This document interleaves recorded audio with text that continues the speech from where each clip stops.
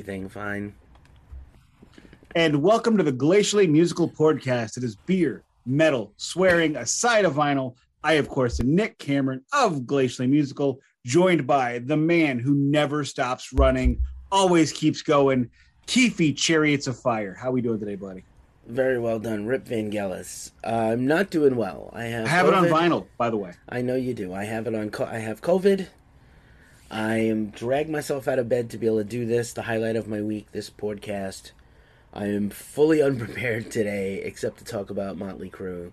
But I thank you for being patient with me and being here.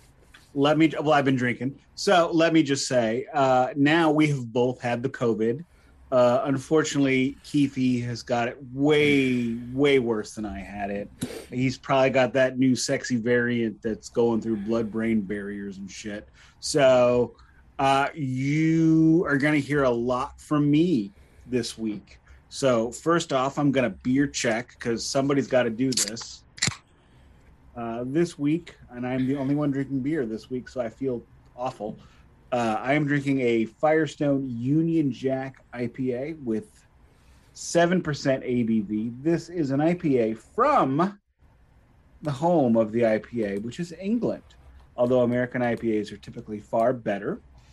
To make this a little bit educational, I will explain that IPAs are originally from England. They were created to send to India during England's colonization and all the awful things that they did in India.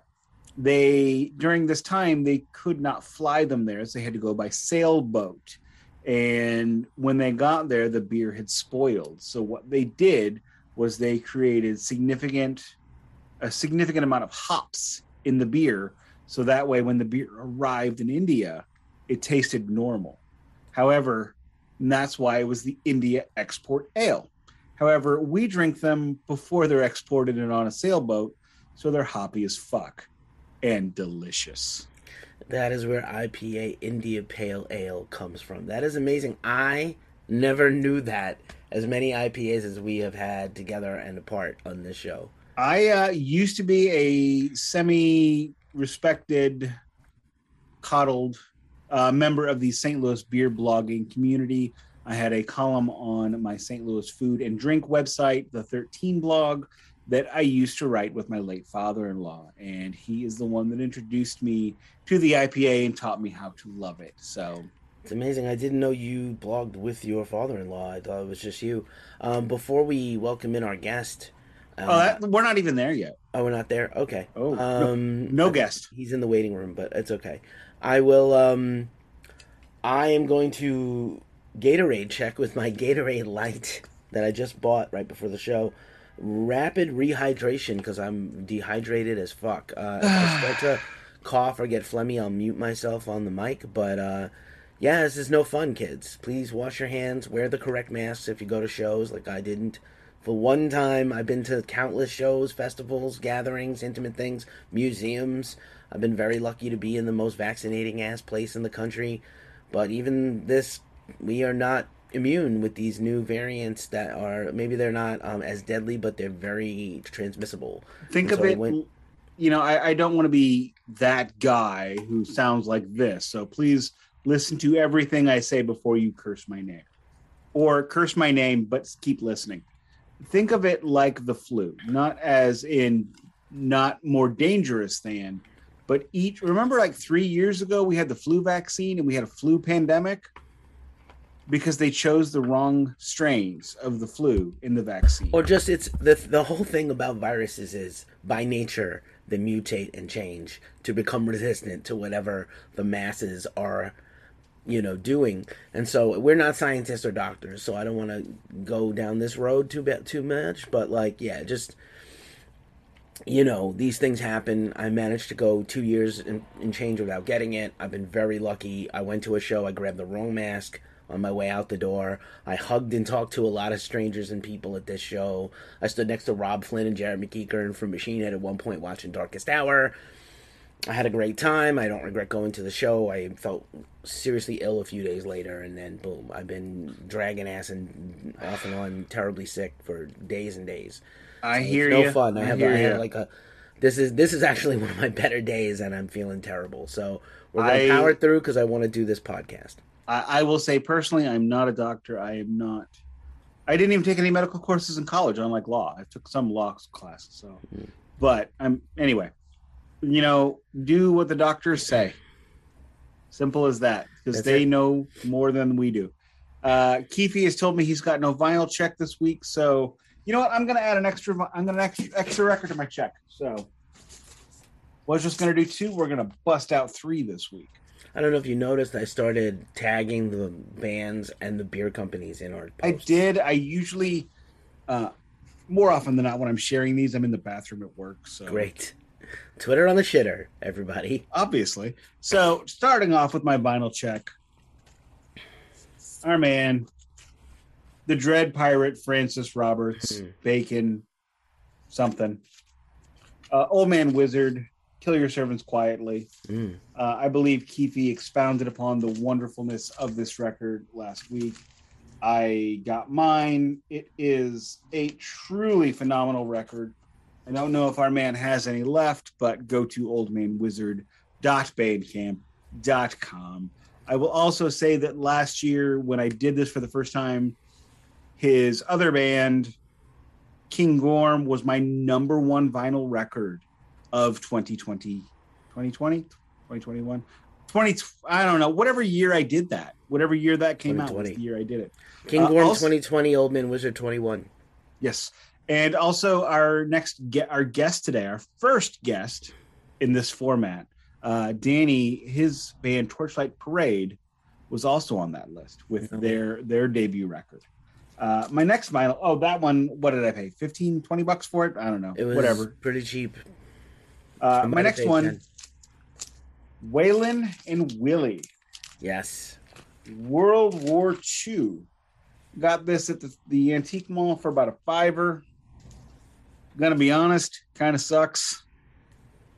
Yeah. But it was only a $5, so I can't sell it. Why does it suck? It's just not that great. Waylon and Willie. Maybe it's the songs? Yeah, I mean, let's take a look at the label, see who wrote this shit.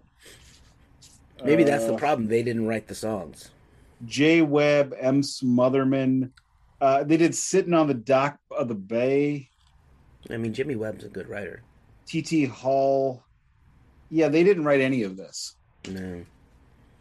It's one of those record company things where it's like, hey, do this record for some money and bang it out with no songs. Or these 2 dudes were just really fucked up. That is entirely possible. And instead of, hey, Waylon, you got something? Hey, Willie, you got something? Get on the phone. Call Jimmy. Jimmy, send us a list. Songs around.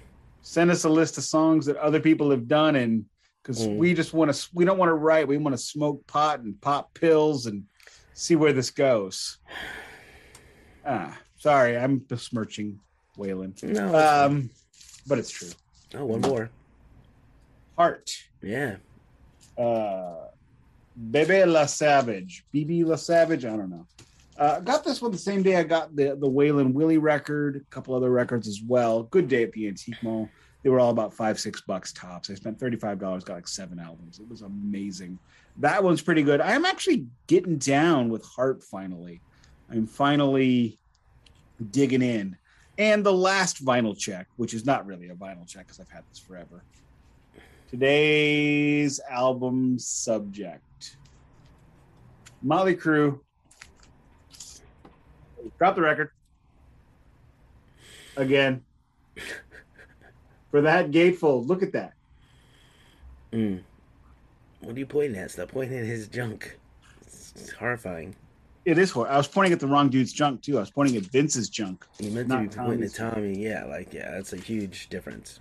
Yeah, it totally is. But that's the vinyl check. Length and girth. Ooh, that's the vinyl check. That's the beer check. I forgot to do the logistics. This week is different.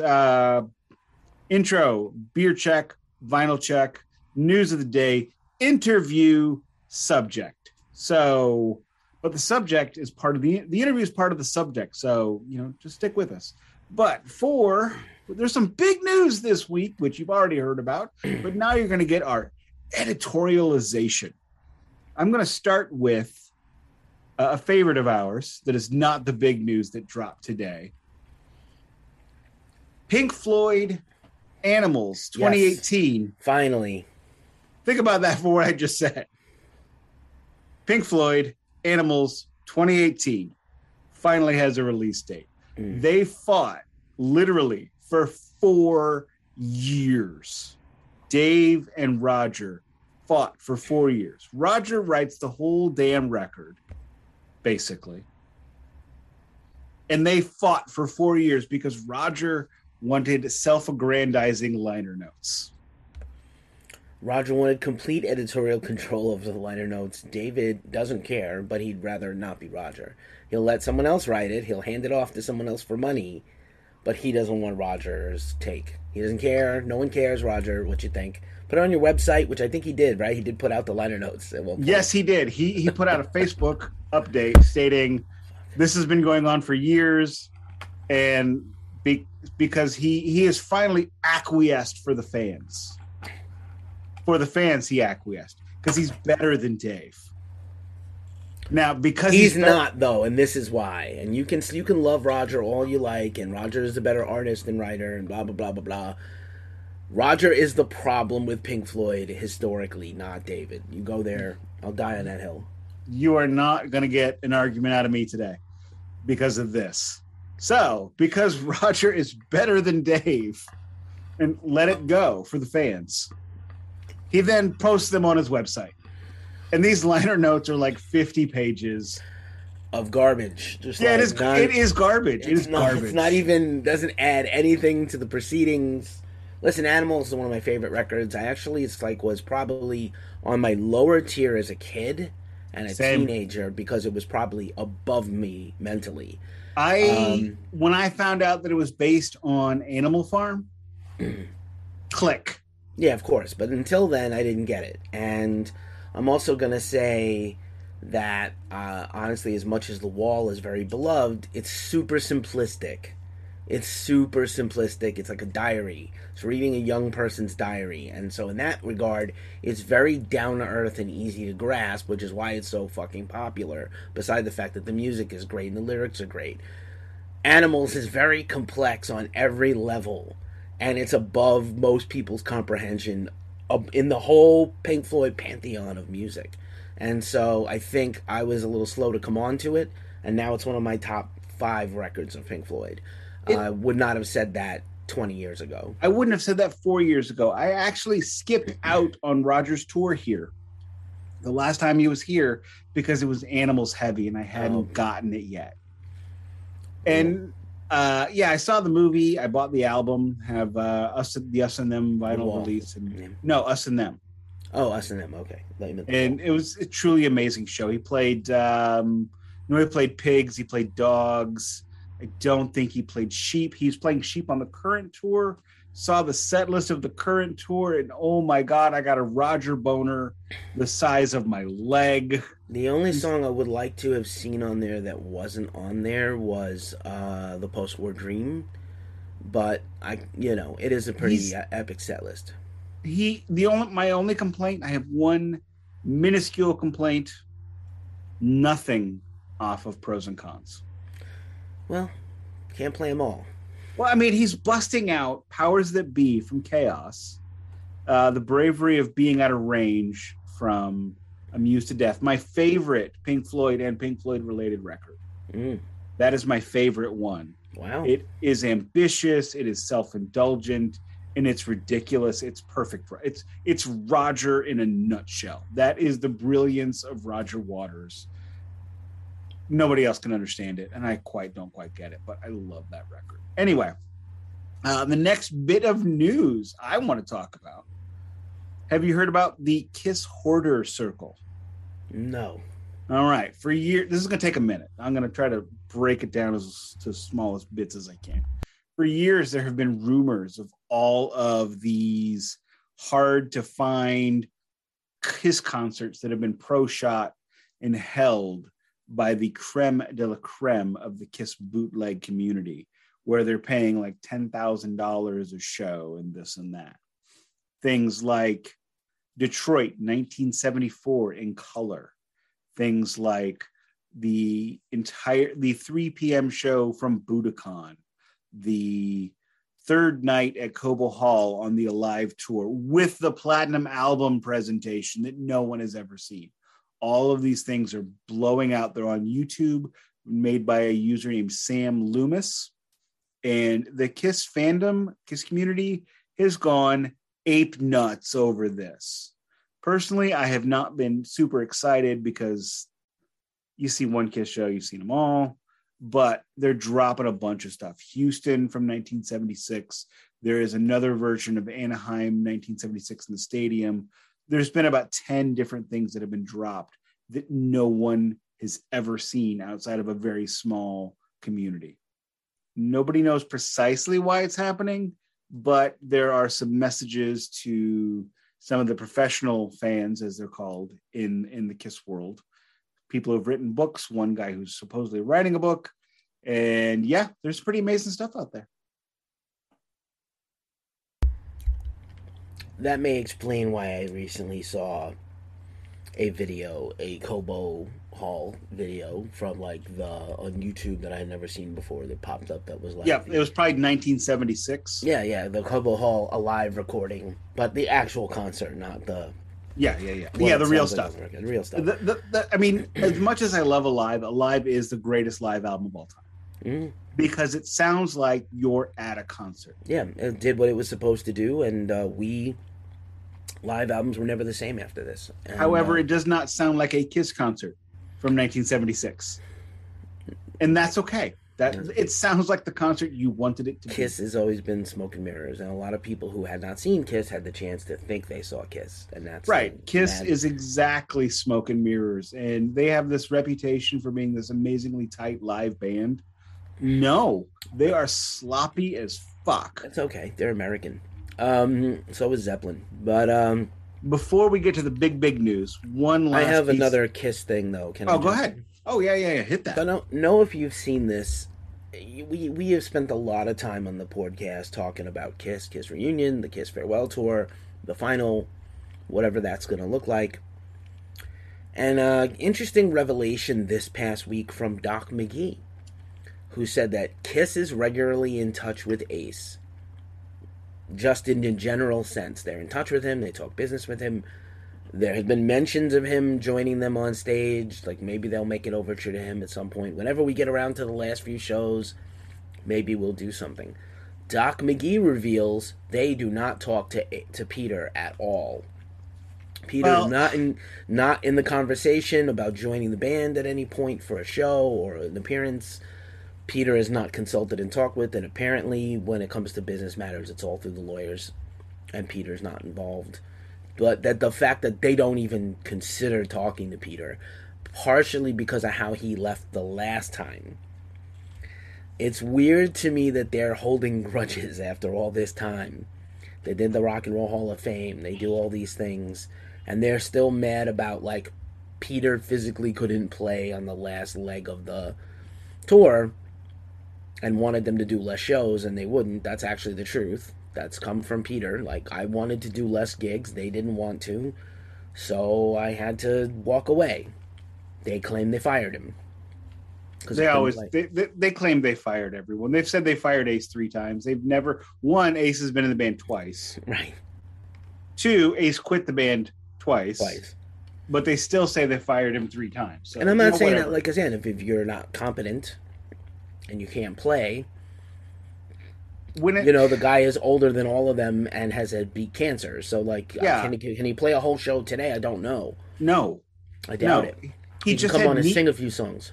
He just had knee surgery. Yeah, he can come on and sing a few songs. It's all anybody wants to do is have Peter come out with the cat face on and sing Beth. That's all anybody really wants, and maybe Hard Luck Woman. I don't expect him to do the drum solo from 100,000 Years on Alive 2. Oh, thank God. That drum solo sucks. He's not a young man, but I'm saying the length of it. He's not a young man anymore. He can't. I'm fine with that. Well, in fairness, none of those 4 dudes, except Gene, can still perform musically at a competent level. That's also true. I'm sorry. I love Ace. And, I still love that terrible, terrible human being. I don't want Ace getting into the Spaceman uni at all. No, and I mean the thing is And- Ace said he won't do it unless it's just him, and they fire Tommy. Yeah, they don't want to, and he don't want Tommy. So, like, if you're a Kiss fan, why are we talking about this? If you're a Kiss fan, dial down your expectations that Ace and Peter are going to make some grandiose final hurrah with the band. Maybe they get to come out at the last show ever. Knowing Gene and Paul, probably not. Probably no guests at the last show. You know, I'm going to disagree with that. I genuinely believe the overture's there. However, I believe the overture is My Way or Fuck Off. Or No Way. Yeah, and not neither even, of those guys are going to say yes to that. Not even My Way or No Way. It's My Way or Fuck Off, and I'll kick you in the ass on the way out the door. Yeah, Peter will never say yes to that. Ace will never say yes. Correct. And I think that Gene and Paul are still very angry about a fresher wound where Ace and Peter refused to be in the A&E documentary. And Peter... Paul was very mad about that. Paul went on a tirade to the media about that. And Peter refused to let them use Beth. So he says... It's his song. It's his song. They're petty with them. When he gets petty back, they're going to take it worse. Like, that doesn't make sense. Yeah, I mean, look, these are all petty bitches. And Ace doesn't feel real feelings. Gene only cares about money. Paul is a ball of neuroses that leaves me staggered. And Peter is like, fuck all you guys. I'm old and I don't care. I'm from Brooklyn. I could still take all yous. Right. So that is Kiss. A good friend of mine once said, "Don't sweat the petty stuff, but pet the sweaty stuff." Oh God, I'm not touching that. Can I move on now? I did, so you don't have to. Go ahead. Oh Jesus, I'm moving on. We should just point out that right now Metallica is in the charts again with 1986's title track "Master of Puppets," which is awesome. I know a lot of people are bitching and pissing and moaning, but remember, 30 years ago now, Queen goes back in the charts with Bohemian Rhapsody because of Wayne's World. I myself, being a very sophisticated fan, had already heard Bohemian Rhapsody 6 months prior to that. Only on accident and just. I had gotten Queen Night at the Opera cassette tape for Christmas. I requested a Queen album. I didn't know what to request, and I got that one. So I did know that one. Nobody believed me, but I mean, I had that hipster cred, which I mean that's like not even good hipster cred to have. But so it's cool to see Metallica being introduced to a younger audience, and I mean I have nothing more to say. So the song Master of Puppets is in the charts. The album Master of Puppets is charting on Billboard, and the song. And this is all because of the Stranger Things season finale, which I've yet to watch because I haven't watched since season 1. I'm just behind the season, and while I'm in a brain fog of COVID, I don't want to watch anything new. I've been rewatching all my comfort movies, so if I pass out, I don't care. Yeah, when I'm sick, I watch BSQ movies. Yeah. Which Clerks 3, we'll Clerks 3, talk Clerks about 3. Clerks 3 in a second, but yeah. So yeah, the fact that Master of Puppets, the song, is on the Spotify Global Top 50, that includes like Beyonce and Frank Ocean, that's insane. That Metallica, usually as big as the biggest rock band in the world is, still swims in a smaller pond than the Beyoncés. Okay, who has 20 number one hits in a row, or Shinedown, who just had another number one record, like their 20th number one something. So. Just for context, I know people are mad. Metallica's like Walmart. They're everywhere, and they're ubiquitous. You have to just let it go. It's a good thing that Metallica's in this thing. Actually, an orchestral version of Enter Sandman was in Westworld this past week. So again, these are good things. I don't even know what that is. Okay. These are good things. Nick lives in a cave, basically. These are good things. Westworld is the awesome HBO show. I don't have HBO. From the 1970s sci-fi movie. Anyway, these are all good things for music. Call me a Luddite troglodyte. I want to be something dite. Okay. Clerks 3 trailer. Did you see it? 80 times. My wife looks at me and she goes, "My God, I haven't seen you smile like that in a long time. I wish it wasn't over a stupid movie, but it's nice to see you smile." If you haven't seen the trailer, see the trailer. This, I saw a post from Kevin Smith today actually about it. All of his movies are autobiographical. They're very meta. And this is him making a movie about him making a movie. Yes. After having a heart attack. Of course, of course it would be. And I'm going to point out one Easter egg from the trailer because I'm that guy this one fucking time. I noticed Elias, who's now metal in Clerks 3. He's gone from Jesus freak to metal. I assume it's after masturbating watching a donkey show. Wow, I never thought I'd say that out loud. But he is wearing a Forked Tongue t-shirt. Forked Tongue is Jay's favorite metal band, where he could have had sex with the lead singer's girlfriend in the Jay and Silent Bob comics on their way to Chicago. However, he respected the singer and the metal too much. The deep cut reference there. And he is wearing the Forked Tongue t-shirt in Dogma. I don't remember that. Jay is wearing a King Diamond shirt in the trailer. Is he? He is. I didn't see that. He's wearing an official King Diamond shirt, and I kind of feel like if King Diamond or Stabbing Westward or one of those bands from the original Clerks, Alice in Chains, Goo Goo Dolls, if they're not on the soundtrack, we go to Kevin's house and riot. That's my word. I'm down. As long as MC Chris is on it again. MC Chris, a lot of people. So let's now try to be briefish because we have feelings. We're not going to get into all of them because I got text messages from our guest. And so the big news that dropped today. And I feel I have a lot of feelings about this. Conflicted. Not conflicted. No, my feelings are all one. He's flicted, not con. Go ahead. I'm afflicted, not conflicted. Pantera is reuniting. However, Dimebag is dead. God rest him. And Vinny is dead. God rest him. Okay. It feels like that Phil and Rex have been making music together forever, in and out of Pantera. So, as of today, it's a no from me, dog. Give me a YouTube video or two, maybe I'll change my mind. But actually, I was listening to my Pantera live record today. And I don't know if I've mentioned this, but I'm selling a bunch of records on Discogs. And I listened to half a side one. I did not get first dibs on this offer of records at all. No love for the co-host whatsoever. Hey, I'm tweeting it, and it's on all the things. I didn't see. I've been sick. I got halfway through side one of the Dynamo show or whatever, and I went, this is fuck awful. This is just terrible. So it's for sale. So, and I just... Well, the Dynamo stuff is like maybe unauthorized soundboard recordings. I did one for Soulfly also. And I don't know, how good an open-air festival recording is going to be from the soundboard.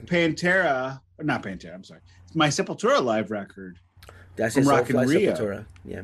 I have Rock in Rio from Sepultura from 2016-ish, I think, which is amazing.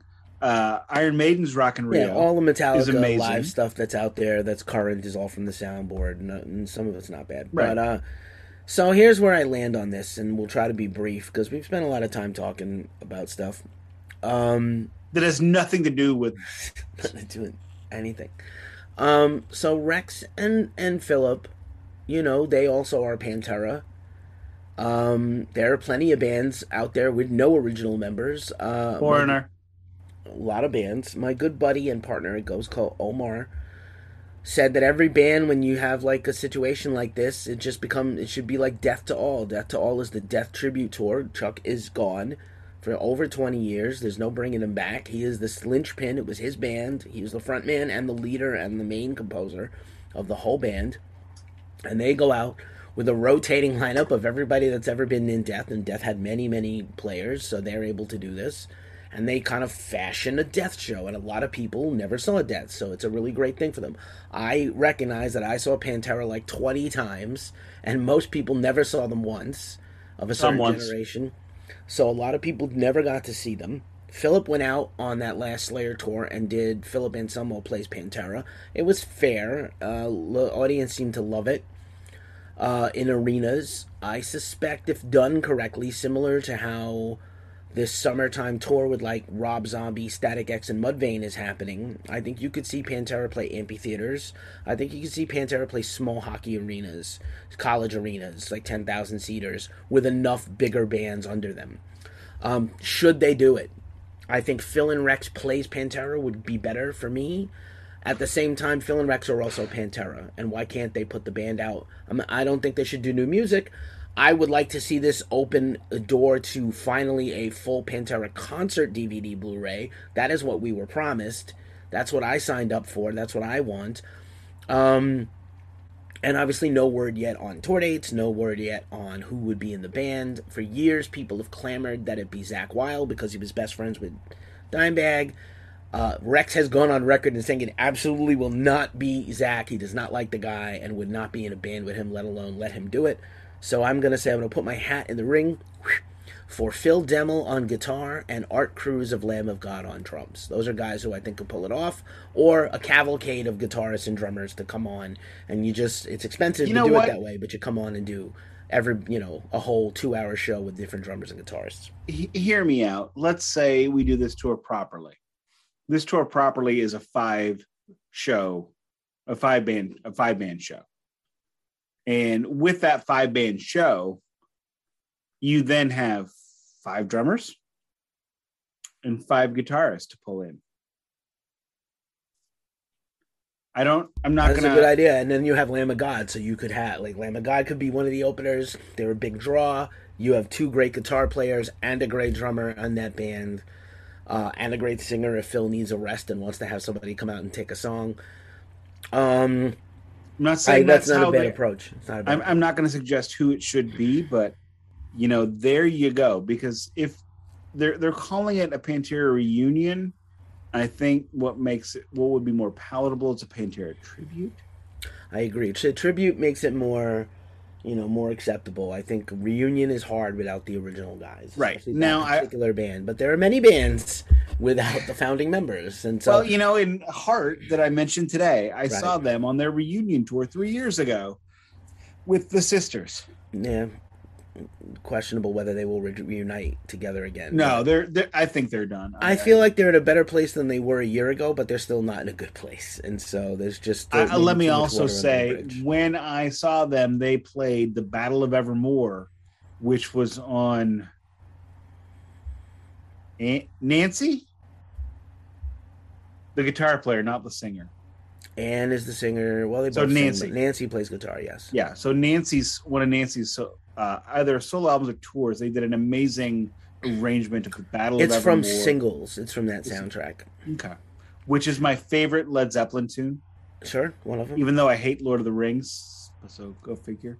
But now we could digress for decades. So I am sure, will be covering this Pantera reunion as it goes on, but we're going to stop today. Keefe, because I know Keefe has a lot to say and I don't want him to waste it on Pantera when this is not a Pantera show. I don't have energy to say a lot of anything, but go ahead. In the meantime, we're going to bring in my good friend, Danny Nichols. Danny is in about 17 fucking bands. They're all amazing. I will give him 30 seconds to list off all the names because it'll take him that long. Just to list off the active bands he is in. However, the biggest one he is in right now is a band called Torchlight Parade, which was, again, one of my 2020 top 10 vinyl records of the year. Amazing power metal, Judas Priest inspired. They have a new album that is out, and it's going to be released on vinyl, thank God, and I'm waiting till I can get a pre-order on that. So with that, we will bring in Danny. So we are joined by Danny Nichols. Who are you? Besides my very good friend. There you go. Yeah, Nick and I go back many years. I play rhythm guitar in a few different bands. The one of most current notoriety, though, is Torchlight Parade. We're based out of St. Louis, Missouri. We kind of have a interesting scenario going on for a metal band in that most of our band is actual morticians. A lot of death metal bands sing about death, but we actually live it. So our singer is an embalmer in St. Louis, and he is, yes, one of the most prolific embalmers. He's embalmed over 30,000 bodies. He's been in the industry for 10 to 12 years. And hang on, Danny. Everyone look at me right now, because now that I have the floor, you can see Danny's record.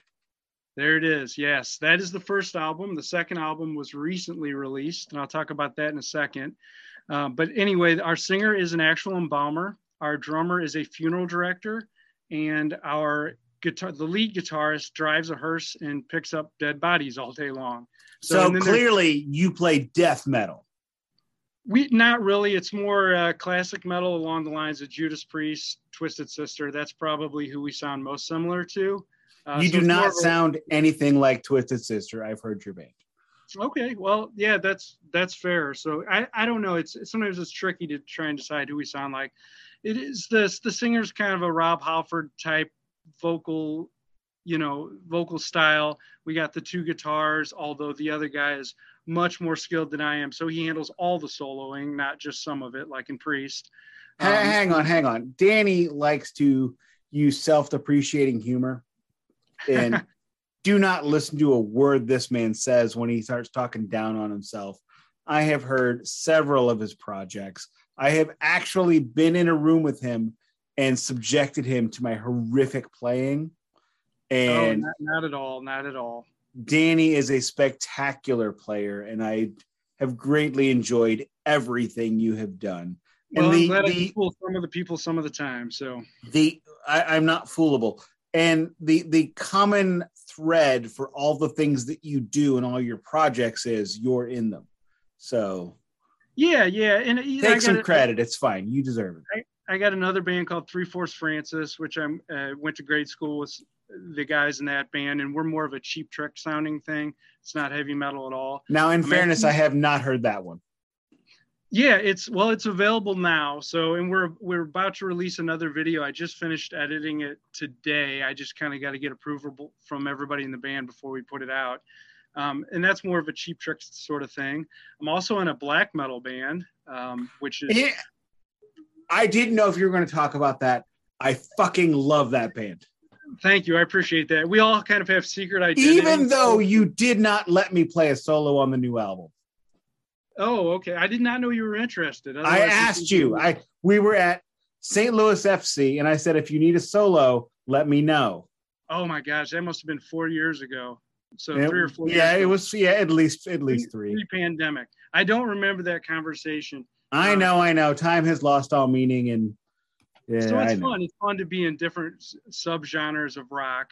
The new Torchlight Parade album is very exciting to us because we have added a keyboard player from the album of some notoriety. It is Teddy Andreadis, who was in Guns N' Roses, and he was also in Alice Cooper for a long time. He's played with Bruce Willis's band. He was in Carole King's band. Holy shit!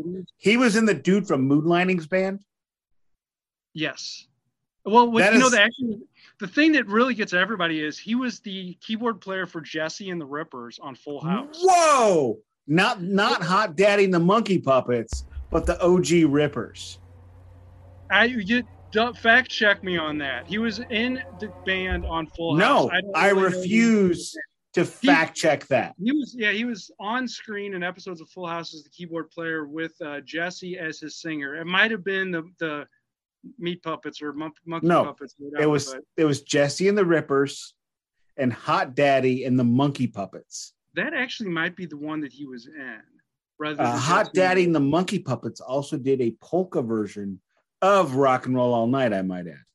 I wouldn't know if there was an album released by them. I wouldn't know if he was on that. There was not an album released. But this guy's he's legit, and he came to town with Gilby Clarke, and he's currently touring with Gilby Clarke, and he also tours with Walter Trout.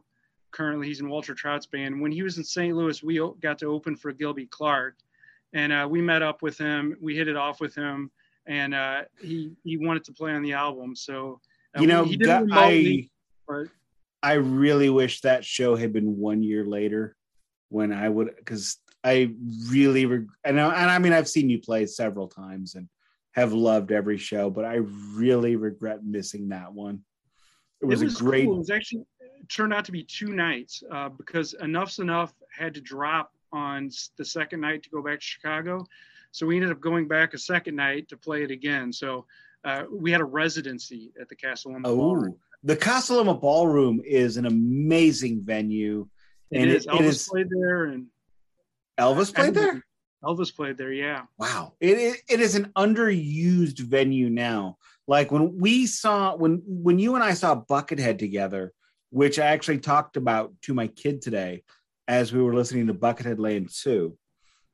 We saw Buckethead across the street from the Casa Loma Ballroom. Right. And I mean that room is amazing. It is Casa Loma is amazing. It's the coolest place I've ever been to, much less played. So needs to be made a little bit more.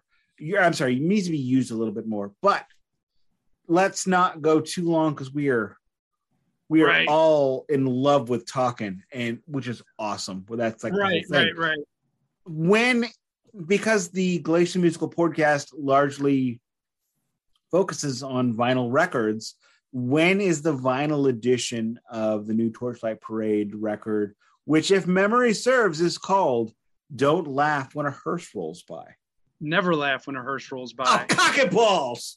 Well, what's even funnier is when we did the initial press release for it, somebody at Dewar typoed, and it got sent out as never laugh when a horse rolls by. And so there was this giant press release to the world. And it would have been tragic if it wasn't so hilarious. So like, well, maybe like the country music version of the album, I don't know. Look, I know Keithy is Dewar PR. I'm close friends with Curtis. I'm going to give him a tremendous amount of shit. We're all friends with Curtis here, and I know he's a great guy, and he did a really good job, especially with the 3/4 Francis, because that's a really small time project, and he really threw his all into it, and we got a lot of reviews and a lot of attention on that. So, and I know Keithy is laughing so hard on the inside about this right now, but he can't let it out because he has COVID. And he'll throw up his lungs. So, right. Well, the reason the horse rolls by, it came out a little while ago, but we're CD release shows, I guess, August 12th. So we're close to that. August 12th. Where is that at in St. Louis? At 21 Rock. 21 Rock. And we're playing the Red Flag in October. I'm not sure which one is. I think we're shooting for the October one to maybe be a vinyl release, but as you guys are probably aware, vinyl is really backed up, and I really don't know when this thing is coming out on vinyl. So yeah, we've heard a little bit about that. This week I actually vinyl checked Old Man Wizard, which I purchased 18 months ago. Oh, right on. Yeah, and the price point is crazy, especially for a small band like us. And there's a lot of album art in this second album that they really want to put into the vinyl. And the price point is very concerning at this point. So we're still trying to work through it. But everybody in the band, including me, I'm probably the least vinyl person of anybody in the band, but we all think that it's cool to have something on vinyl. So I'm confident it's going to happen. It's just the vinyl is kind of a mess right now. So, well, I will tell you this. I absolutely promise I will be there at Red Flag. There you go. It is October 29th. And I shouldn't say who we're opening for, but it's a pretty cool, it's a tribute band, but it's a tribute band that is considered highly cool if we can pull it off. So, but it's going to be the Halloween. Our shows are very Halloween themed. We have Michael Myers come out on stage and kill off the whole band. And we have coffins, and we really lean hard into the funeral theme, which is our, I have to say, and I don't say this because you're my friend. I say this because I mean it. Your stage shows are awesome. They are cheesy in the most spectacular way. It is that kind of goofy Iron Maiden-y, Judas Priest-y feel from 1984 when half of them are wearing chainmail for no fucking reason. Yeah, it's a whole vaudeville Alice Cooper thing. Like our music doesn't really sound like Alice Cooper, but that is our major inspiration And probably. did So you not open for Alice Cooper's daughter's band? we did twice, Bisto Blanco, and she was so incredibly nice. She was so wonderful. She really took time to talk to us and hang with us and take pictures with us. And she's Very great. cool. Yeah, she's really neat, and they're a great band too. So, because you have not spoken enough, you are here this week because you have done something neither myself nor Keefe have done. You saw the Motley Crue stadium tour. Yes, a week ago Tuesday. So let's talk about that. So, Poison opened or Joan Jett opens. Yes. Yes. Give me a rundown on her set list. She was great. A lot of her songs, even her hits, are covers actually. So there was a lot of covers that she did. She did all the ones that you know. I Hate Myself for Loving You. I Love Rock and Roll. She did Crimson and Clover. I'm not sure if that ever appeared on any of her albums, but she did that. I don't believe so. Did she look like she cared? Yeah, I would say so. Yeah, she was pretty cool. And I had never seen her before. You have seen something I have not. I saw her open for Tesla and Styx, and basically her whole set was, I hate you all.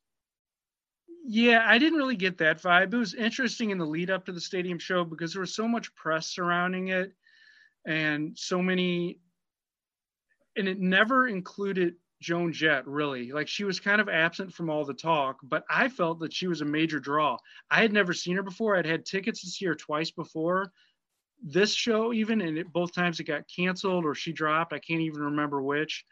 And so she's eluded me for years. So I was actually really excited to see her. And I feel like a lot of people probably were.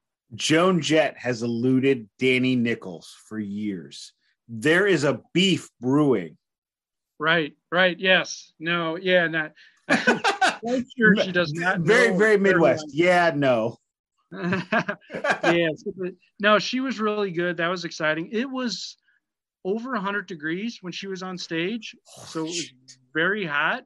The first band was actually a new band called Classless Act, and they did not let the heat keep them from jumping around. So there was a fifth band. There was. They're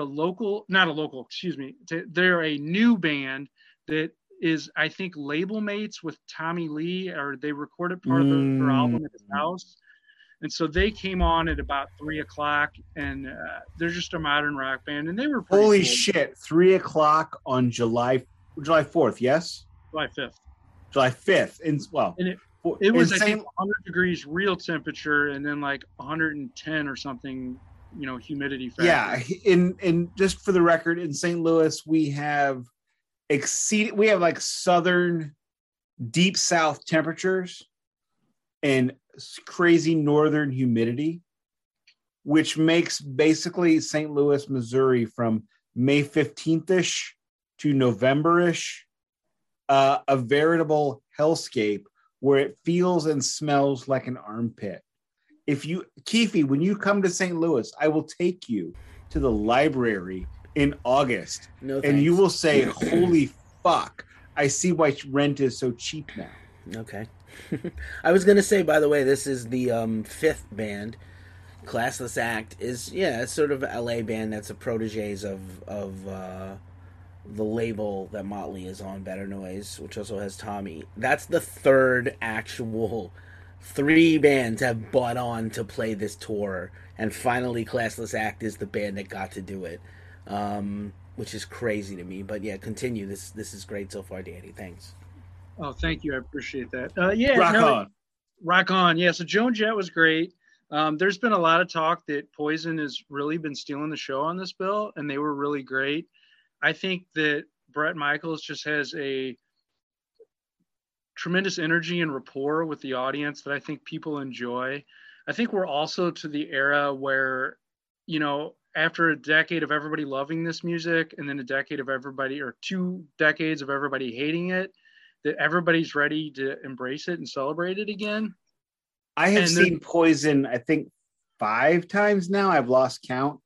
Love Poison, love them to death.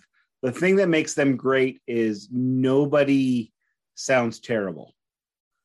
Right, And and CC DeVille is super underrated as a guitar player, and the guy can straight up shred. And they give him a. I guitar don't know solo. that I agree with any of those statements, but continue. Yeah, well, they gave him a guitar solo, and it like he did the full finger tap shredding business for a while, and then he concluded it by playing Eruption with the. Now, I would imagine that you and I were both at the show in '01, where it was Poison, Cinderella, and other kids who don't matter, and CC plays I Hate Every Bone in Your Body, which I think is my favorite Poison tune. Oh, I love that song. I love it. And he gets to the solo and he screams, CC!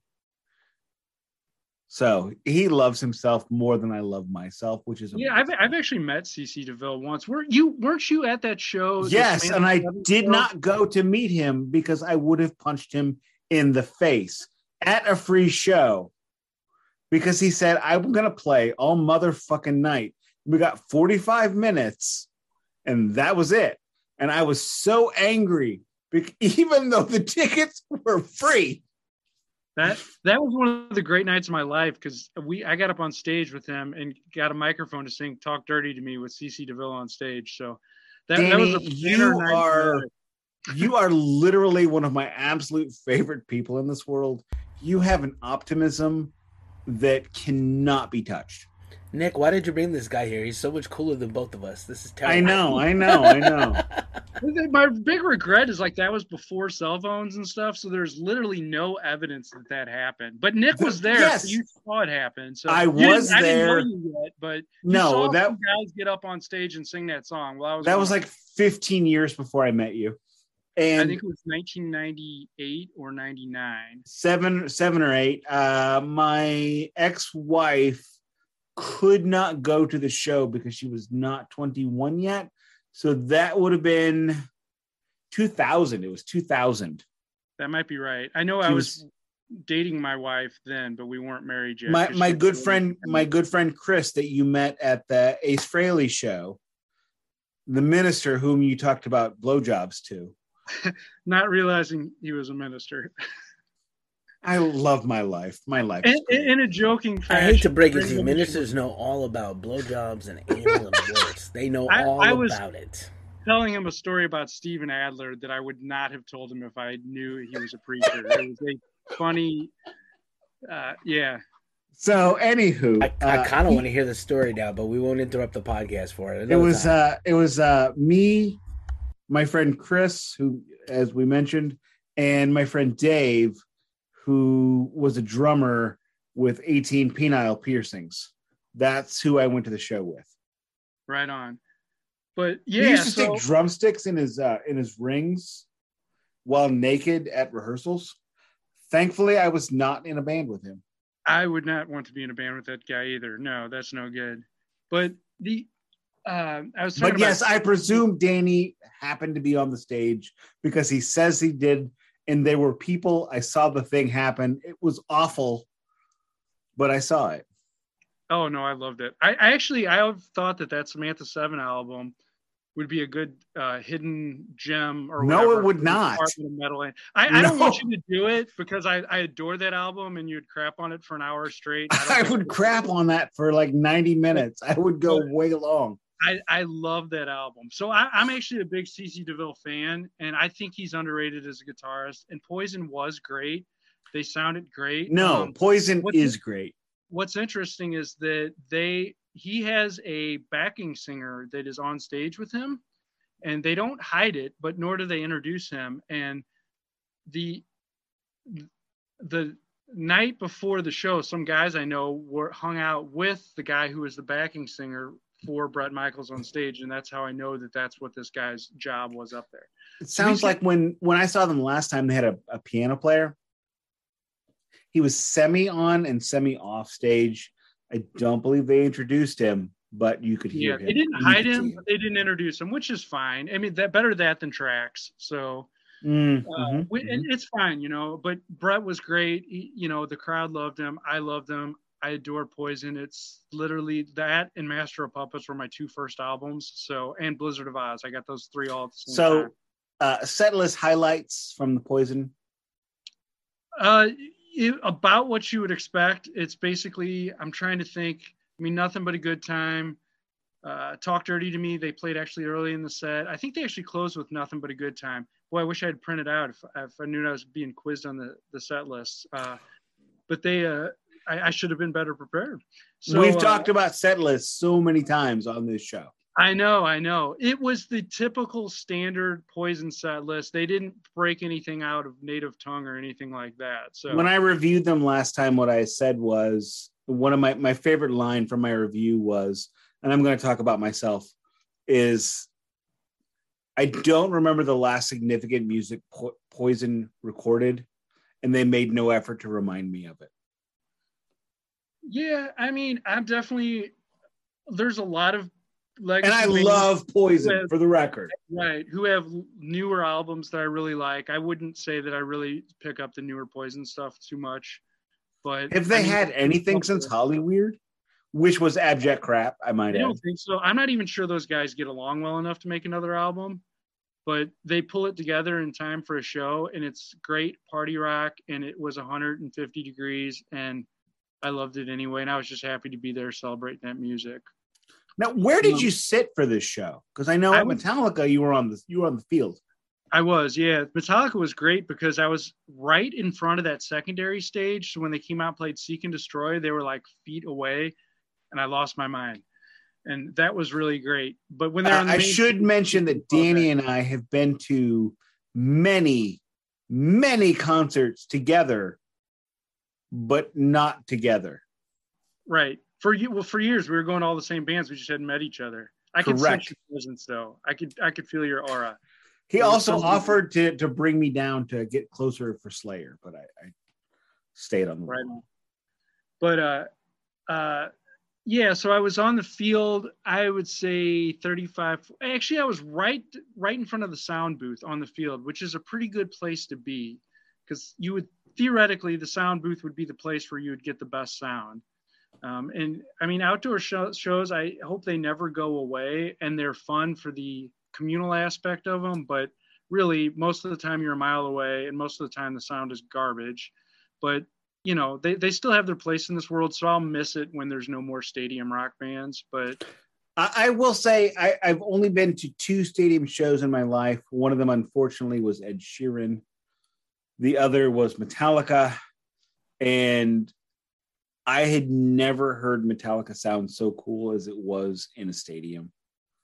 And I think part of that is the rarity of stadium shows, because it's not something, especially in St. Louis, Missouri, we are, what is it, the 28th, 25th largest metro area in the country, in the United States. And once you get past the 10th, I mean, the size really falls off. So we don't get stadium shows, and up until Metallica played Busch Stadium, and I believe, and Danny would probably know better than I would, but I believe Metallica was the first band ever to play Busch Stadium 3, because every baseball stadium has been called Busch Stadium in St. Louis at some point. Yeah, that might be true. It's the first one I'd seen there for sure. But, I think one way to look at it, especially with Metallica, is like, if you think back to 1986 and me being 9 years old and showing up to the 5th grade with Master of Puppets, and everybody was like, what is this noise? The idea that they would be playing stadiums is just absurd. Like, Agreed. U2 played Busch 3. Okay, I would not have been at that show. I would also not have been. But I mean, to think about, stadium shows in St. Louis before Metallica, Rolling Stones, the Beatles, U2. That's about it. Oh, you know what? I was actually at, I don't know if Rolling Stones played there or not, but. Who got a text message? Oh, that was me. Mute that stuff, son. Sorry. But Paul McCartney played there in August of 2018, because I was at that. Metallica played 2017, son. Really? Yes. At Busch Stadium? June 2017. Okay. Oh, you know what? Okay, I said that backwards. You're right. That's when I was there.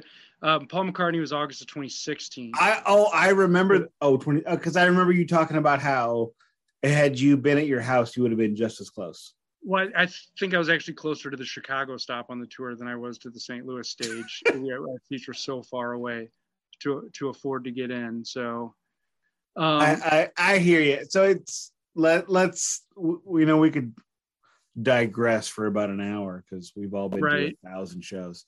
Let's move forward. Who played after Point? And I don't mean to cut you off, and I'm sorry. No, that's fine. That's fine. That's fine. No, but much to my happiness, the next band was Def Leppard, because I think it would have been anticlimactic for Def Leppard to have been last, and it was announced that Def Leppard would be headlining, but day of show we found out they were second billed, and I'm not a big Def Leppard fan, but I'm not a big Def Leppard fan. I like a few of their songs a little bit. They were a little bit too polished for me. They lacked that edge of Motley Crue, but I enjoyed it. I'm really. They lacked the edge because they could play their instruments, right? And their singer could sing. Yeah. Well, I mean, I'm sorry. I'm being catty. I admit it. Yeah, they were just a little bit too polished for me and stuff. They're not that they weren't good and everything. And I actually bought their new album at the show because it got you an entry to win an autographed guitar. So you are far nicer than me.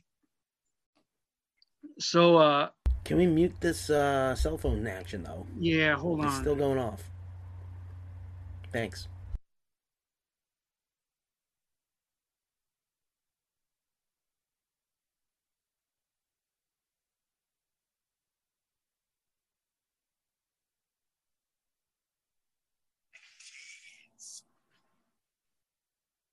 Okay, so Def Leppard came on. They sounded really good. A lot of people accuse them of playing the tracks because they sound so good.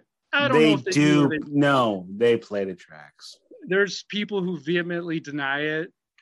There are people who say Paul Stanley doesn't play the tracks too. Yeah, well, we now know that's not true. So I've always known that's not true. I think it was. I mean, he hasn't always played the tracks, but probably for the last 4 years at least. So correct. About 4 years, yes. When his voice went out and then magically came back. But as far as Def Leppard, I don't know. They were good. They were in good voice. And then the final band of the night was Motley Crue. Okay. I want to hear everything you have to say, but I want to hear what I want to know first. One, what were there any surprises in what they played? They played Saints of Los Angeles. They played The Dirt. I mean, I know they played Saints of Los Angeles was the opening track of the farewell tour. Yeah, so they that maybe isn't a surprise. They played The Dirt. They did a medley of their cover songs, so we got a little bit of each of those, including I think they played Teaser for a bit. I'm not a big fan of the Motley Crue cover songs, in my opinion, but I love Smoking in the Boys Room is the only one I could. Oh, Helter Skelter! I heard that today. I really can't think. Fuck that noise! Fuck! I mean, just really, they should have erased that. I'm drawing a blank on what the other one was. So I'm a huge Motley Crue fan. They're my third favorite band of all time.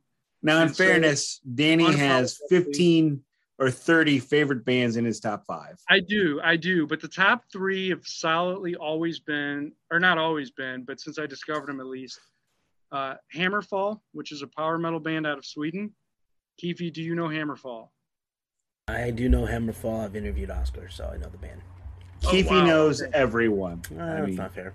But that is fair. No, the band. It's a very good call out. Very few people would say that's one of their favorite bands. So that's a bonus right there. I have gotten about 1,756 text messages from Danny about Hammerfall. Yeah, I absolutely including during the show. Yeah. Yes. I absolutely adore them, and I think that they're the most perfect thing on this earth is Hammerfall. I just absolutely love them, and I discovered them as we would have as an adult. So there's not even a nostalgia factor that makes me love them the way there is for Motley Crue or Iron Maiden. So Iron Maiden is my second favorite band of all time, Motley Crue third. So I'm sorry, but was Hammerfall the band you were texting me about when you were in Scandinavia? Probably. Okay. I didn't see them in Scandinavia. I saw Airborne when I was in Norway. I remember. Was Airborne the band you saw at the train station? Oh no, that was Sabaton. Sabaton. Okay. I landed in Sweden, and I think I'm in the mecca of heavy metal, the greatest place in the world. There's a train that takes you from the airport to downtown Stockholm. I get off the plane, I get on the platform, and on the platform is the dudes from Sabaton with all their road gear coming back. And I'm like, holy cow. And then that was it. No more metal the whole rest of the time I was in Sweden. So they like lead with that. They just put Sabaton to greet you on the train station. But this is literally what it's like to be Danny's friend. Keefe, you are now Danny's friend. You've got the stories. Okay, so let's get to Motley Crue. Motley Crue. Hit me. So much has been made about Vince's vocal struggles, and rightfully so.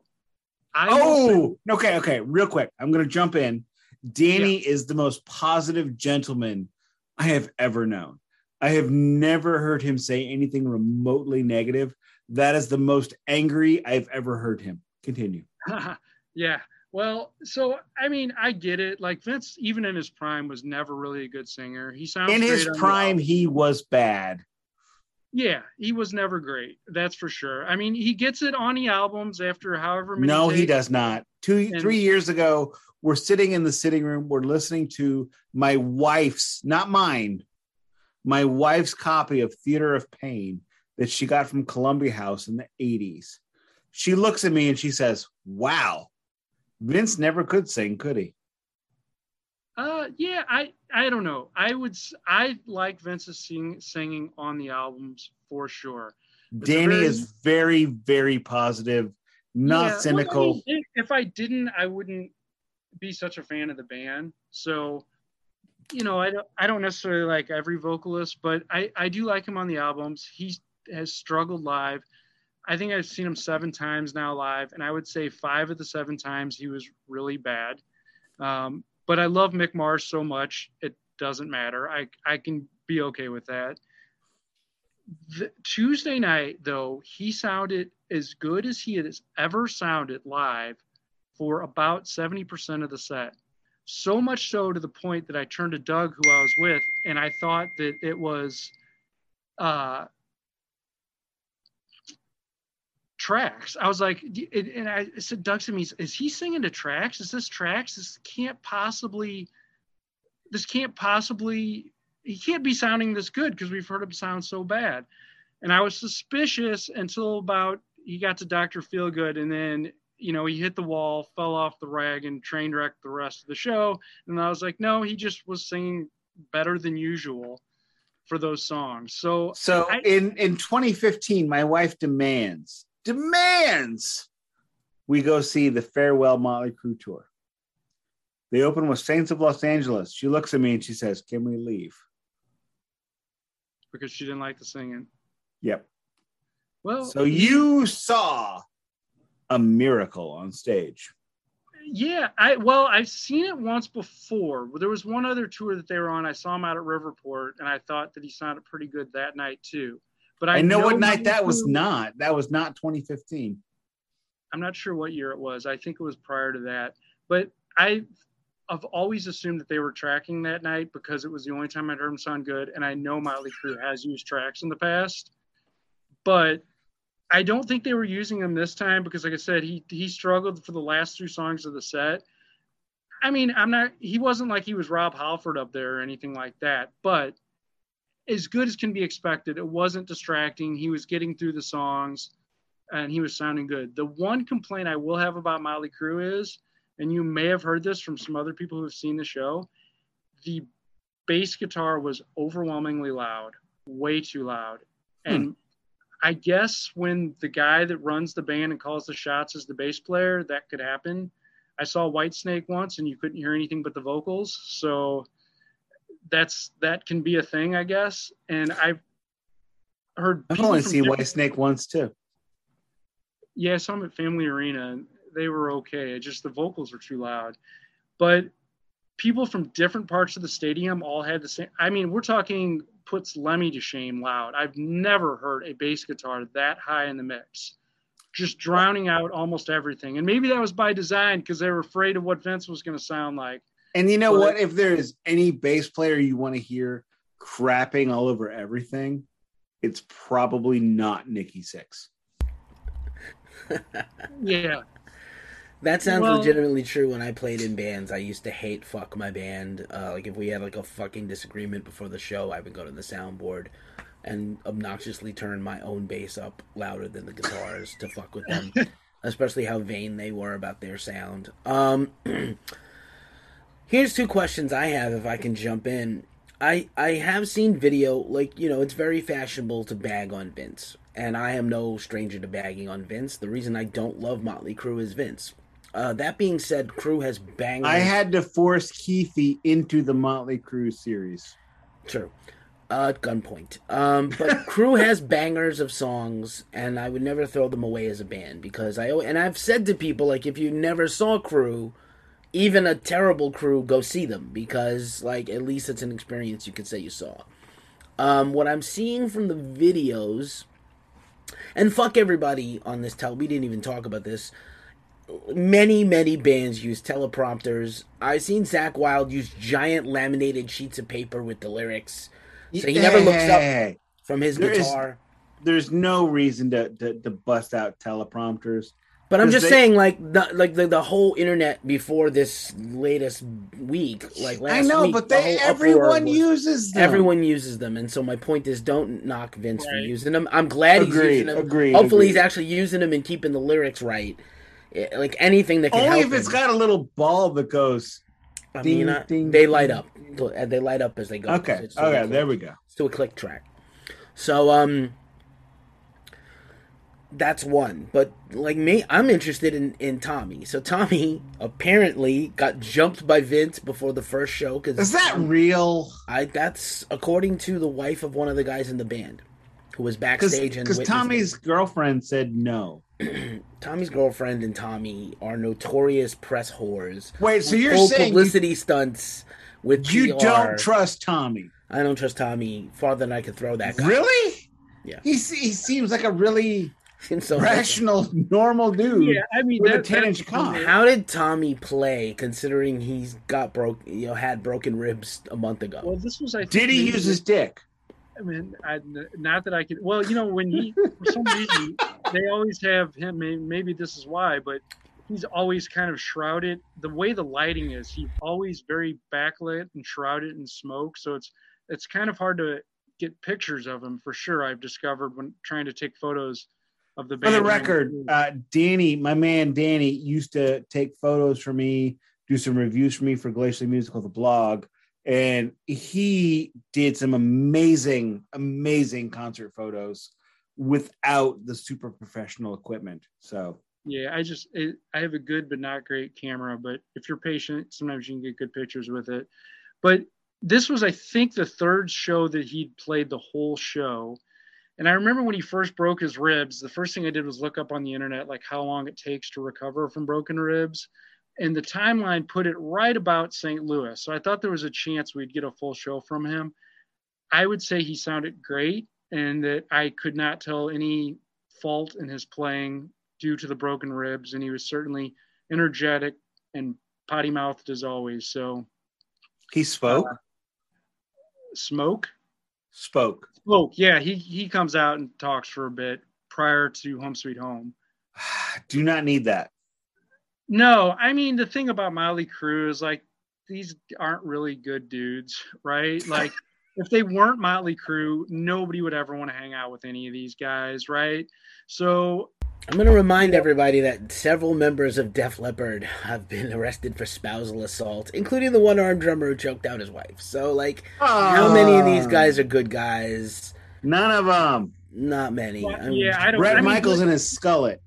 There are good guys. There are good guys in rock, but man, at the top. Not level, at this show. Yeah. Well, Yeah. Joan I is a mean, good guy in rock. She's yeah. great. I don't even know. Like, probably everybody in Poison has been involved in some sort of shenanigans, also too. Maybe Brett Michaels the least of them, but still, you know. So you kind of gotta get past that when it comes to Motley Crue. You for sure have to get that past in Motley Crue, because if liking the guys in the band is a detriment, nobody would ever listen to Motley Crue, because Motley Crue not is good dudes. they're probably the most problematic band that comes out of the 80s. You might be right. You might be right. And I guess they kind of trade on that. And like, I know as a kid, I probably enjoyed that about them, that they were dangerous and, you know. Well, Doc McGee, actually, there was a point in the Shout at the Devil tour where Doc McGee required them to tell him everything they destroyed in the hotel rooms before he would let them check out. Yeah, but I don't know. I mean, that's rock and roll. But man, I love Mick's guitar tone. I just love it. I love it. I get it. Those riffs. Like that 10 Seconds to Love to me is the greatest guitar tone ever created by man. I get it. I wish I didn't. I literally asked some rando dude in Canada on Twitter, can I trade you for that copy of Girls, Girls, Girls you have in that photo? Right. Yeah, because I don't have Girls, Girls, Girls. I love Theater of Pain. Everybody rags on that album. The band themselves rag on that album. I love it. The only song on there I don't love probably is Smoking in the Boys' Room. That's probably my least favorite song on that album. That's the best song. Well, they are terrible at covers. I think they are. Nick and I talk on and on about how Metallica is like the best cover band ever. Motley Crue could be the worst cover band ever. Yeah, but I will say that Smoking in the Boys' Room is like semi-redeemable. Okay, look, Motley Crue as a cover band is fuck terrible. But maybe it's just because I remember being a 13-year-old smoking cigarettes that song really spoke to you. Yeah. I give it to Mick. How did Mick look? I'm more about the aesthetics. How's Mick feeling? Is he okay? Did he move much? Did they help him off? It's crazy that the guy's hands are quicker than mine, right? With everything he's got going on, his hands and his arms work. He didn't look terrible, all things considered. There was one point I found interesting where he was positioned towards the back, and they have these microphones that hang down from the ceiling, as Motley Crue is wont to do, and it was in his way. And so like he kept reaching up and batting at it to get it out of his way, because that was easier for him than just walking 5 steps away to get away. Like a cat with a cat toy. Right. So it's like he doesn't move around a whole lot, but all things considered, I thought he was fine. And man, he still played great. So I'm just gonna say I can't believe he's not dead. Right. You know, it's just yeah, I mean, that's the thing. It's everybody worried about him, everybody worried about Vince, and then it was Tommy that got hurt, you know, or Brett got sick. So I mean, Mick is the one that really should be dead. Well, it's negligible that he should be. Like, it's the same thing. I know that Ozzy wants to tour again more than anything in the world. Not gonna happen. Shouldn't and might not get to.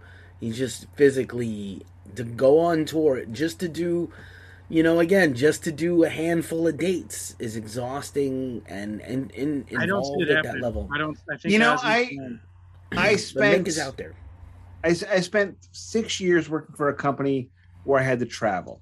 I had to do 6 trips a year, maximum, and those trips would be 4 days maximum. And I came home and I went, "Fuck me! I hate my life." I was 42 when I was doing that. So the idea of Ozzy, who's now older than my late father-in-law, get on the bus. What? No. Even if he had to do like 3 a week, I think it'd be too much for him. But I mention that because again, these guys are all advancing in health. I don't know how. You know, I said to Nick in a previous in our first Motley Crue episode, the only reason this tour is ever planned or happening, the only reason, in my opinion, Motley Crue unretired, is right when Motley Crue retired and signed that contract, GNR came back out, and they've been rampantly successful at this reunion thing. Even if it's been diminishing returns to some people, I've seen them twice and they were great, but I know other people thought they weren't. Even still, they are attempting. Crue is Guns is attempting to do something Crue or Metallica cannot do, which is tour at the same clip they did 30 years ago, and they're doing it. I don't know how or why, but they are. It's very lucrative. Because they all stopped drinking? I don't know. I talked about this with Duncan last week. In 1992, 1993, this reunion era did not exist. The idea of Kiss, Black Sabbath, Iron Maiden, Judas Priest, Motley Crue, the idea of any of those bands reuniting was ludicrous. And then them and everyone else reunited because the Eagles reunited and made $17 billion. Right. Yeah, I mean, nobody ever stays retired. I mean, I guess Twisted Sister's on the clock. No, they're done because Dee just said that he's never touring again, even for his solo band. So I think they're done. I think we're not going to see that Van Halen tribute tour. This Pantera thing will be interesting. Nick and I talked about it before you joined us, Danny. Yeah, I saw that just before getting on. Ironically, today is the 37th anniversary of the original Live Aid with the reunions of Led Zeppelin and Ozzy Sabbath, for better or worse. Mostly worse. But is there... Danny, I'm going to give you a minute here. Is there anything else we need to know about that show? I would say that if the world exists for 1 million years, that there's like a 50-year period where you can see these great metal bands that we have now and these great rock bands. And I always kind of think that it could be somebody 100 years from now. I don't know. Maybe I'm crazy, but 100 years from now, I might sit back and think, man, I wish I could have seen Motley Crue, or I wish I could have seen Def Leppard. The same way, not to compare those bands to Led Zeppelin, but the same way, like, we waxed poetic about wouldn't it have been great to have been able to see Led Zeppelin and stuff. And I think that hopefully not, but maybe the era of stadium level rock bands is coming to an end. And so this could be our last chance at this unique opportunity to celebrate this era of music. And so I think it's fun for that. And even if the bass is too loud or Vince is a little quiet or it's 110 degrees, I don't know. It's all worth it just to celebrate this music. So I say go to it if anybody's listening in a city and also wait to the last minute to get tickets, because my brother got a way better seat for way less than me. And I bought my tickets in 2019. So damn. As always, Danny, you are legitimately one of my absolute favorite people, probably top 10, and top five that aren't blood related or I'm married to. And your love of music, your positive attitude are always wonderful things that I can look up to and aspire to be. Thank you very much for taking some time to be with us this evening, because your sunny attitude and your fucking terrible hat. The Mets. Fuck the Mets. I was about to say nobody on YouTube can see Nick's hands while he's giving this very long speech. Go ahead. It's not that long. That's what she said. Oh no, she didn't. Dropping the Maloik. Thank you, Danny. Thank you very much. I will definitely, and I'm sorry I haven't seen you. It's everybody knows. It's been very pandemic-y the last few years, so it created all kinds of challenges for everything, including hanging out. So, yeah, it's all good, and I appreciate you guys. I love this show, man. I love listening to you guys. You guys know so much about music. I learn a lot, and I've really enjoyed it. Like, I've been jamming out all day to Flatline by Fireball Ministry, and I'm quite sure. Yes. Quite sure that I would not have been doing that if it wasn't for your program. So it's like sometimes I discover some stuff because of it. I bought a King Diamond because of it that I didn't have already. So just for the record, Keefy did the Fireball Ministry, and I bought some Fireball Ministry music myself because of that series. Right on. And I'm looking forward to the Motley Crue one, and I appreciate you guys. I apologize for my computer behaving very poorly at the beginning. It's not a new computer, and it did not like Zoom. So everybody out there, we paid Danny to say all these nice things about us because nobody would ever say nice things about us. No, I know. I've heard every episode so far. So I just finished up Fireball Ministry earlier today. So, Danny, I thank you for being here. We will talk soon. You bet. Stay cool, keep rocking, and we'll talk to you soon. Thanks. Bye.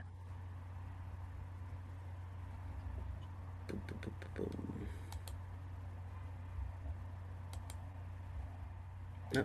Okay.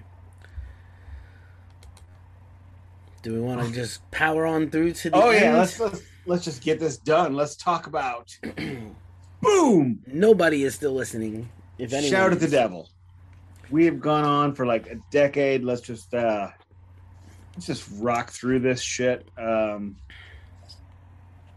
to tell you, I listened to Shout at the Devil again today. It is not as good as I remember it from last week. I still love Shout at the Devil as my favorite Crue record. I think they only have 2 good records, is this and Feel Good, but you could say 3 if you feel so motivated. No, I don't. I don't feel like 3. With Vince. In general. Yeah. I feel like the Karabi thing is a good record by itself if it wasn't Motley Crue. Yeah, it's not Motley Crue. It's a whole... I mean, that thing is a... It's them trying to be King's X, basically, in Alice in Chains, and it doesn't... Yeah, I mean, we Duncan and I did an episode... I love Karabi. So do I. Duncan and I did an episode on the DMA about that particular record, and John Karabi's first Union record, even, so... I would like... here's a fantasy band I want to see put a band together. Oh, Jesus. John Karabi, Damon Johnson from Brother Kane, and Alice Cooper, and Black Star Riders, and Lizzie and stuff. I'm making serious faces. Gilby Clarke. What the fuck? I love Gilby Clarke. And his solo records are great. And what, Alex Van Halen on drums? And no, I don't know. Neil Peart on bass? Just in general, I think those guys as songwriters, and Richie Kotzen. Let's put Richie Kotzen in here while we're at it. Fuck Richie Kotzen. Fuck that guy. He's great. He fucked Bobby Doll's bass sister. I don't know, somebody. I don't give a shit about any of that. Fair enough. All right, can we talk about Motley Crue now? We could. Let's finish it off. Shout at the Devil starts off with In the Beginning. Holy fuck, that is pretentious bullshit. That no.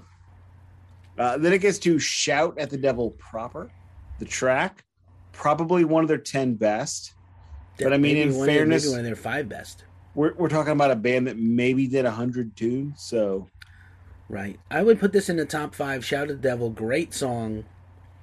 Great title track. Great everything. Even Vince is passable here. Vince is good here. He's really good here. It's in fairness, his range. He is not good. He's not good often, but he's really good on that self-titled record that he's not on. He's really good on that one. Moving on to Looks That Kill.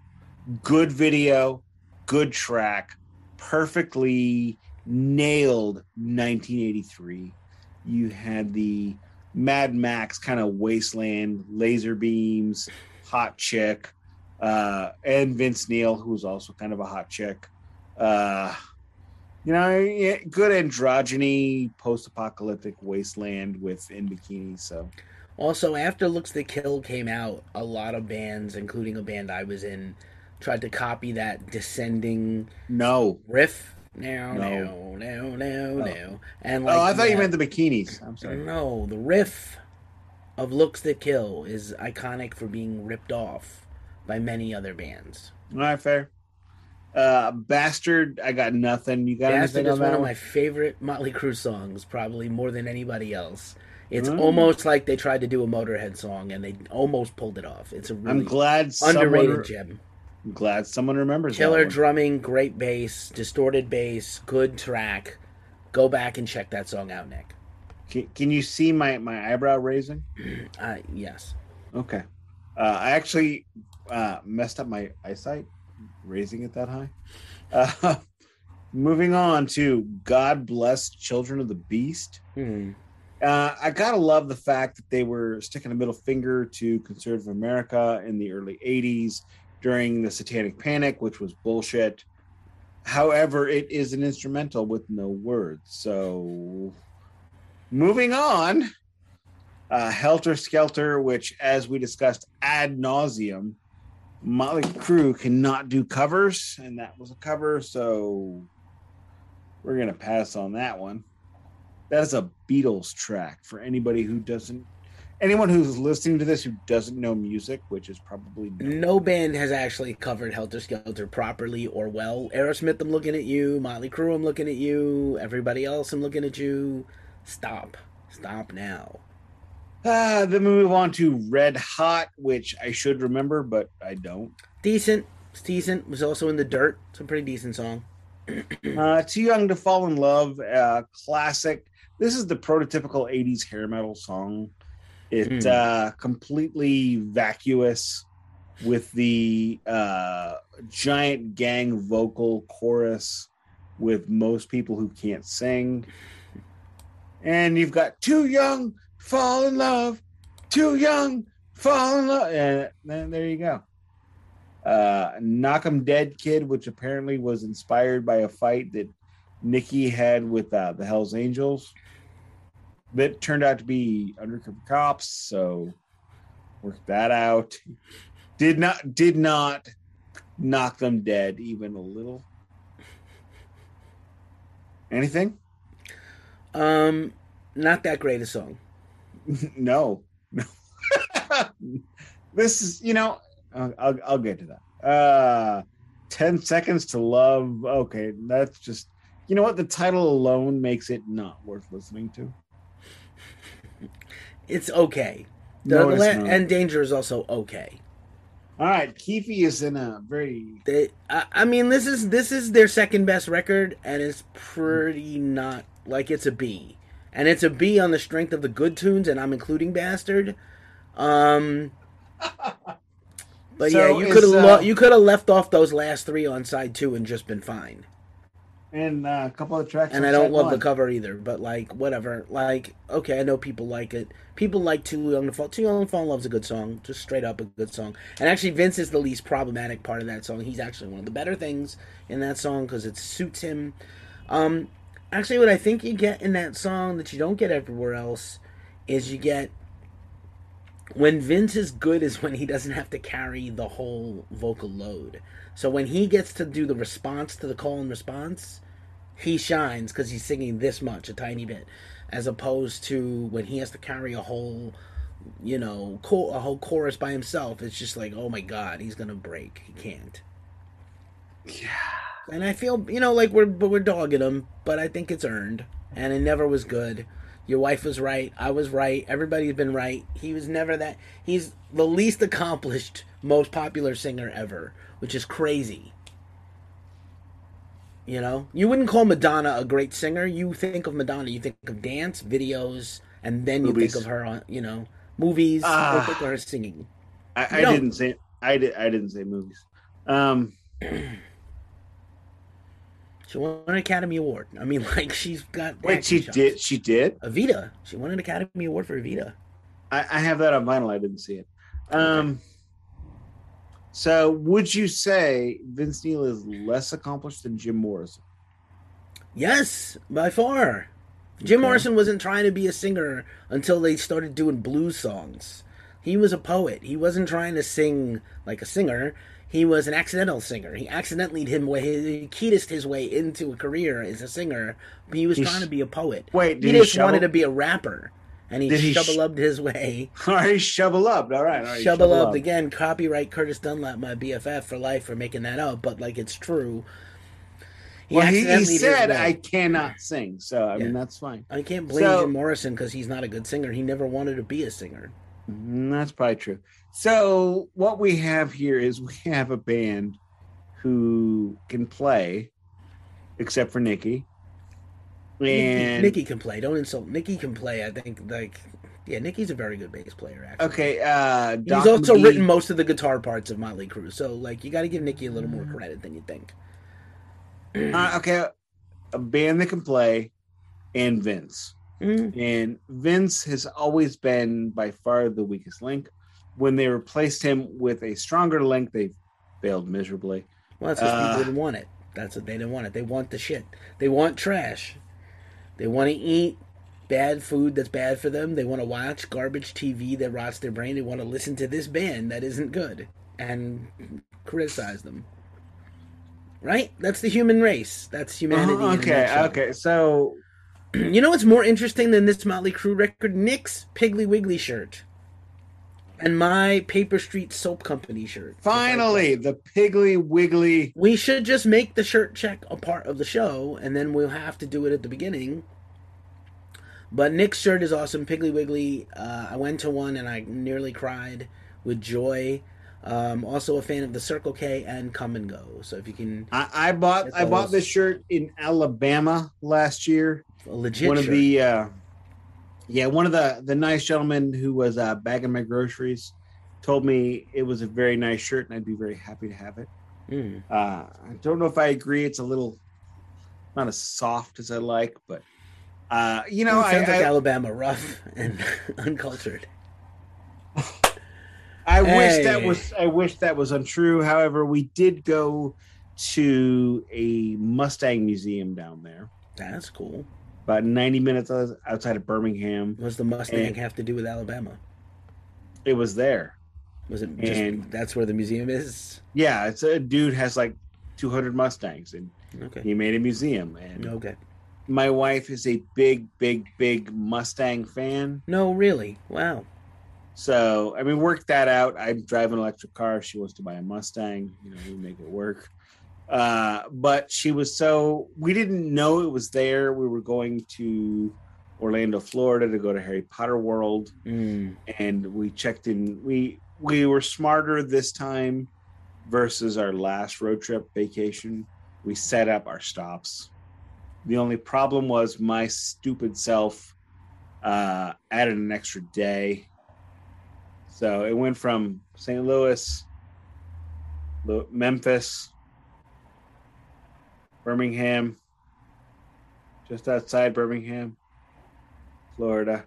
I had an extra day. I'm sorry. I did not mean to do that. But I did. But we planned out where we were going. We got to the hotel in Birmingham, and I looked at the travel vouchers, and it said Mustang Museum. So I looked at the kid, and I said, hey, we're going to make the mommies happy. We're going to go to the Mustang Museum tomorrow. And she didn't know. So we went there, and she was excited. They had a 64.5 Mustang, which apparently means something to people that I'm not one of them. There's like 17, I don't know, maybe 750, 6,000. I don't know. There's a small number, whatever that means in car talk. I'm neither click nor clack. You're listening to Car Talk on NPR with Nick and Keith. That's my car talk. Anywho, shall I take us home? All right. What do we have to say about Motley Crue? There's nothing else to say. It's a good record. It's their second best record. And it still only has like 5 good songs on it. But all right. It's definitely a buy. It's their B or A tier. Not an A tier because there's too much shit on it. But it's a high B tier album. For them, it's one of their pinnacles. It certainly does. Motley Crue have an A tier record? Yeah, Feel Good is an A tier record. I think we're gonna find out. I would agree with that. All right, anything else you got this week? I literally am gonna go get into this bed next to me and die. All right, everybody, thank you so much for listening. We appreciate you just sticking with us because this has been a long goddamn episode. They don't normally go this long, but Danny brings out the worst or best in me, however you want to view it. A good friend of mine. I appreciate him taking some time to join us on a Wednesday night.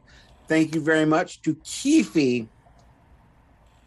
Excuse me, I'm burping while I'm talking. I'm trying to wrap this up, but I'm burping. Keefe, thank you very much. I know you are feeling like ass on toast. It's going to get better. You're going to crush it. You're going to do those things I said you were going to do earlier.